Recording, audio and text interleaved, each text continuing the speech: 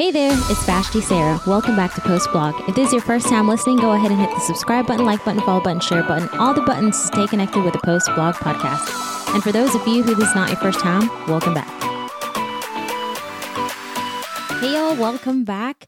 I hope you're having a great Wednesday and a great start to your morning if you're listening to this early in the morning, or if you are midday, if you're a midday listener. I hope you're having a great lunch. If you are driving, if you are winding down for your day, I hope that, life's good. Life is great, and that you can find at least one thing to be thankful for. So today we're going to continue with our series, All My Friends Are What Now? So this week we're going to talk about All My Friends Are Married. What now? Last week we touched on All My Friends Are Dating, when you're the single Pringle, everyone else is in a relationship and you're kind of third wheeling, fifth wheeling, and you maybe feel pressured to be dating because everyone else is dating, or you're lonely because you're not invited to all the couple things. And I challenged y'all last time to not allow loneliness or the convenience of someone else being single to drive you into the pressure of dating, and also to embrace where you're at, embrace the season that you're in, because it is one of the greatest seasons you'll ever experience, and to capitalize on that and to look at your singleness as a part of history, a part of a mark that you're going to leave. And if you are simply just living day by day and your only focus is finding a significant other, then you're kind of living a crappy life, to be honest. But last week, that's what we talked about. And I hope I don't come across as heartless whenever I speak. But at the same time, I don't want to mince words. I want to shoot straight with y'all who are listening, and to hopefully encourage, motivate, and also convict y'all, because we can use the excuse of dating to remain in a rut, or use the excuse of not being in a relationship to remain in a rut, and we don't realize that it's a great opportunity for us to better ourselves, to become a better version of ourselves, to work on areas in our lives that we probably wouldn't have the chance to work on had we been dating or been in a relationship. So today we're going to talk about All My Friends Are Married. What do I do now? You're finally in a relationship. You're no longer the single one. You proudly hold the title of girlfriend or boyfriend. And just like that, everyone else is either engaged or they're so close to being married or are married. And life comes crumbling down once more. That's where I was. When Jared and I first started dating, I remember feeling like I was in a dream because I had never dated before. And, I had crushes here and there. I talked to certain guys here and there, but I never was in a committed relationship. And one that I could see, this is a forever thing. I can definitely see myself marrying this guy. I had never been in a relationship like that before, or in a relationship for that matter. And, Jared in himself, he passed all the tests. And for those of you who know our love story, you know that there was a lot of pursuing. Jared pretty much sacrificed it all just to gain the approval of my family. And it's not because my family think they're all high and mighty. It's just my parents and my siblings are crazy protective. And a lot of that has to do with my past and, being hurt, and that trust that was lost in men. So I think not only did I not trust men, my parents didn't trust anyone after that, whether you say you're a Christian or not. And then also my brothers, they gained a whole new perspective of protectiveness. So when Jared and I started dating, it was like a pinch me moment, or pinch me moments, because I just didn't think, wow, this is possible. And if you listen to last week's episode, I thought I would be single for the rest of my life with a bunch of kids that I adopted because I love children. Anyways, so when Jared and I first started dating again, it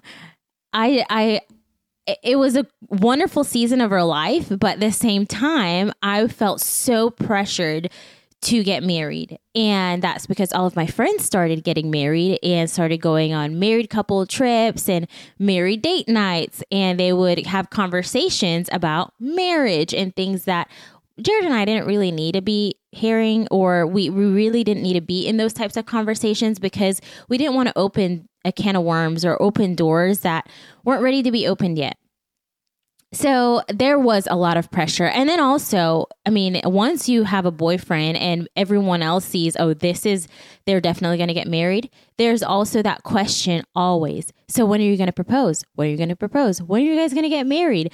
Aren't you excited to get married? And there's always this constant pressure to move forward to the next phase of life. And I remembered being overwhelmed by all those questions that to this day, whenever people are dating, I try my best to refrain from placing that pressure on newly dating couples, because you also don't want them to feel like they have to get married, because they also don't know if this is a long-term thing, hoping it is, but they don't know if this is a long-term thing.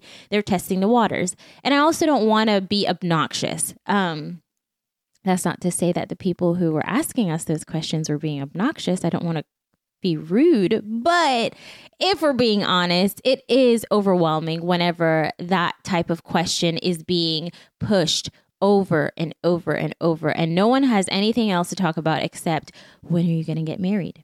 So I did put a lot of pressure on Jared. 6 months in, I wasn't ready to get married, but I was ready to get married just for the questions to stop and just to fit in because everyone else was married. And it's awful because I placed so much pressure on him. And thankfully, he is a man that's very grounded, very secure. He doesn't give in to peer pressure at all. Never. And it never has and probably never will give in to peer pressure. But he just remained patient, and he told me, Vashti, just enjoy where we're at. Enjoy this season. You just came out of singleness, and now we're newly dating. Just give it some time. We barely know each other. And if we do get married, if I do propose right now, we will not be in the right headspace where our getting married is for the wrong reasons. And on that note, poor reasons to get married is because everyone else is married in order to please their significant other or for other selfish reasons. And, for sex, for gratification, because you're already having sex. So you kind of just want to seal the deal so you don't feel guilty. Those are poor reasons to get married, because marriage is a covenant that you're making not only between you and the person that you're pursuing, but also with God. You're signing a contract before the Lord and saying, I commit myself to this person for the rest of my life. I love this person, but outside of that, I am deciding to choose to live my life with this one person for the rest of my life. And that's a big deal. That's a big old contract. That's nothing to take lightly. But I'm glad that Jared told me, take your time, Vash. You're going to look back and envy that you rushed this season. My grandma, on my mom's side, she would always tell us paciencia, which I think I'm saying it correctly, but patience, have patience. And as a kid, I always wanted to get to the next phase of life. I always wanted to keep on going, keep on moving. And to this day, it is somewhat of a problem because Jared always has to tell me, hey, slow down. You're moving faster than life right now. Slow down. Enjoy where you're at. And as a kid, that trait seeped into how I treated relationships. I just wanted to get to the next phase, wanted to keep moving forward.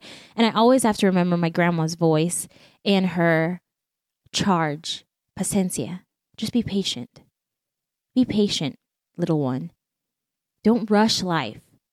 Because everyone was married, I wanted to be married too, and that was very juvenile and immature thinking. I thought that if Jared and I had gotten married, I wouldn't feel left out or behind anymore. I thought that, this whole thing was a race and I needed to be in first place. And my competitiveness always, leaks into different areas of my life. But competitiveness, that need to be in first place should never, ever be why we rush from one season to another, especially when it comes to relationships and marriage and childbearing. Poor reasons to keep moving forward, to keep getting to the next phase of life. So that was something I was wrestling with. And I think with the Christian community, that's something that can easily be a why we're rushing to the next phase of life. And the crazy thing is, 6 months in, I was ready to get married, ready but not ready. And then a year in, I realized, oh my gosh, I'm enjoying this way too much. We're slowly introducing hand holding, slowly introducing kissing, and, just slowly taking on those new elements of being in a relationship. And I realized he was right. I don't need to rush this thing. I don't need to move fast. I don't need to get to the next phase. Yeah, it'd be nice to be married, but at the same time, we have so much to grow up. We have so much to develop. And if I move too fast, we would hurt ourselves. We would hurt our relationship. We would hurt where we're currently at. So, things that Jared and I did while we were dating. Simple, get to know each other. Sounds very simple, but honestly, getting to know each other, there's so much. And especially if you're like me, I'm an onion where there's so many layers upon layers that you have to peel back and be patient while you're peeling back. Because once you get to the core, there was a lot of hurt. There was a lot of stuff that I was dealing with and have been through therapy and counseling. But getting into a relationship, all those wounds resurface. And I had to learn how to trust the person that I was pursuing. Because here's the thing. Once you've been scarred in your past, especially physically, there are so many layers to healing. And although I was healed and although I approached those areas before I started dating Jared, when I started dating Jared, those wounds presented itself in a whole different light. Because yes, I was healed, but at the same time, I'm starting to date someone. So I'm starting to implement those things that I learned in counseling and therapy. I started implementing trusting a man, giving him access to hold my hand, giving him access to give me sweet kisses and not think they're impure or he has a second agenda to his physical touch. I started giving him access to my heart and getting to know him and share the good, the bad, the ugly, everything. And being confident that, hey, this person that I'm opening up myself to truly loves me. And it's all from pure intentions and from a pure heart. We learn to branch out of our circle of friends, but also we learn not to neglect our single ones. And that's something I was very mindful of because I didn't want to be so wrapped up in being in a relationship that I forgot everyone else. Because, hey, our relationship was not guaranteed. Even though I knew in my heart this was the person I was going to marry, and he knew in his heart, hey, Vashti is the person I'm going to marry. We also did not neglect our single time. We still enjoyed working out. We still enjoyed hanging out in our own specific friend groups. We still enjoyed our one-on-one time. We did not allow being in a relationship to stop us. I didn't stop my life for Jared, and he didn't stop his life for me. I traveled with my married best friends. He traveled with his friends, and we kept each other accountable. We served together and we served individually. And I think a lot of time, that's one of the biggest things, especially in the Christian community. When we start dating, we feel like we need to stop our life entirely and we just follow the man. And don't get me wrong, I do believe wholeheartedly that the right way, or at least the way that works, is the man is the head and then the woman. And we should follow the man's leading. However, we should not forget we are also our own individual. So even though Jared is the man, he leads, first of all, we're not married. So I'm not going to quit everything I'm doing to follow him. I'm not going to quit what the Lord has specifically called me to do just to follow him. So we still served in our individual ministries. I was still doing worship. He was doing greeting and serving. He was doing the youth ministry. I particularly don't like youth ministry. I love youths, but I don't like youth ministry because I genuinely don't have the patience for it. But the Lord knows if he calls me to it, I will be obedient. But my focus was on young adults and worship. His focus was on youth and serving in the media or in greeting, in security. But we still kept on keeping on in our growing in our own circle, in our own realm. We didn't stop what we were doing because the other person, because we wanted to follow the other person. And if anything, I hope that's the biggest thing you take from this episode. Don't stop what you are doing just because you're in a relationship to follow that other person, unless it's something that, you got convicted on and you, either it's wrong or that season has closed. But don't stop what you're doing just to follow someone else, because that person isn't guaranteed. Your relationship isn't guaranteed until you seal that covenant. That's when that relationship is for sure. So if you're in the dating season, don't rush it. I'd even loop if you're in the engagement season, don't rush that too. Don't rush to get married. Don't rush to get to the next phase of life. Judah and the Lion says in one of their songs, Landslide, I climb a mountain, then I turn around, and I saw my reflection in the snow-covered hills till the landslide brought me down. Before you know it, your reflection is a part of history. The history we can either choose to be a part of or only have a vague memory of. The writer King Solomon knew this all too well. And when he advised us in Proverbs 19:2, he says, desire without knowledge is not good, and whoever makes haste with his feet misses his way. In other words, if we move too fast, we miss what is right in front of us. A lot of times we're so eager to rush and move and just such a fast-paced mentality that we miss the miracle that is right before us, that we miss the opportunities that are right before us. We keep saying no to these open doors because we're rushing to the next phase of life. And then we sit there and we're like, God, why haven't you opened a door? Why haven't you done this? Why haven't you done that? When the Lord's like, hello, I've been opening doors left and right. I've been having arrow signs pointing this way, hello, this way. And you keep rushing and moving to the next phase, and you miss everything that I've been trying to do for you. What we often desire, we know nothing of. We desire love, and we know not how to love. We desire companionship, and we've been a poor friend to those around us. We desire grand things when we're a slob at living.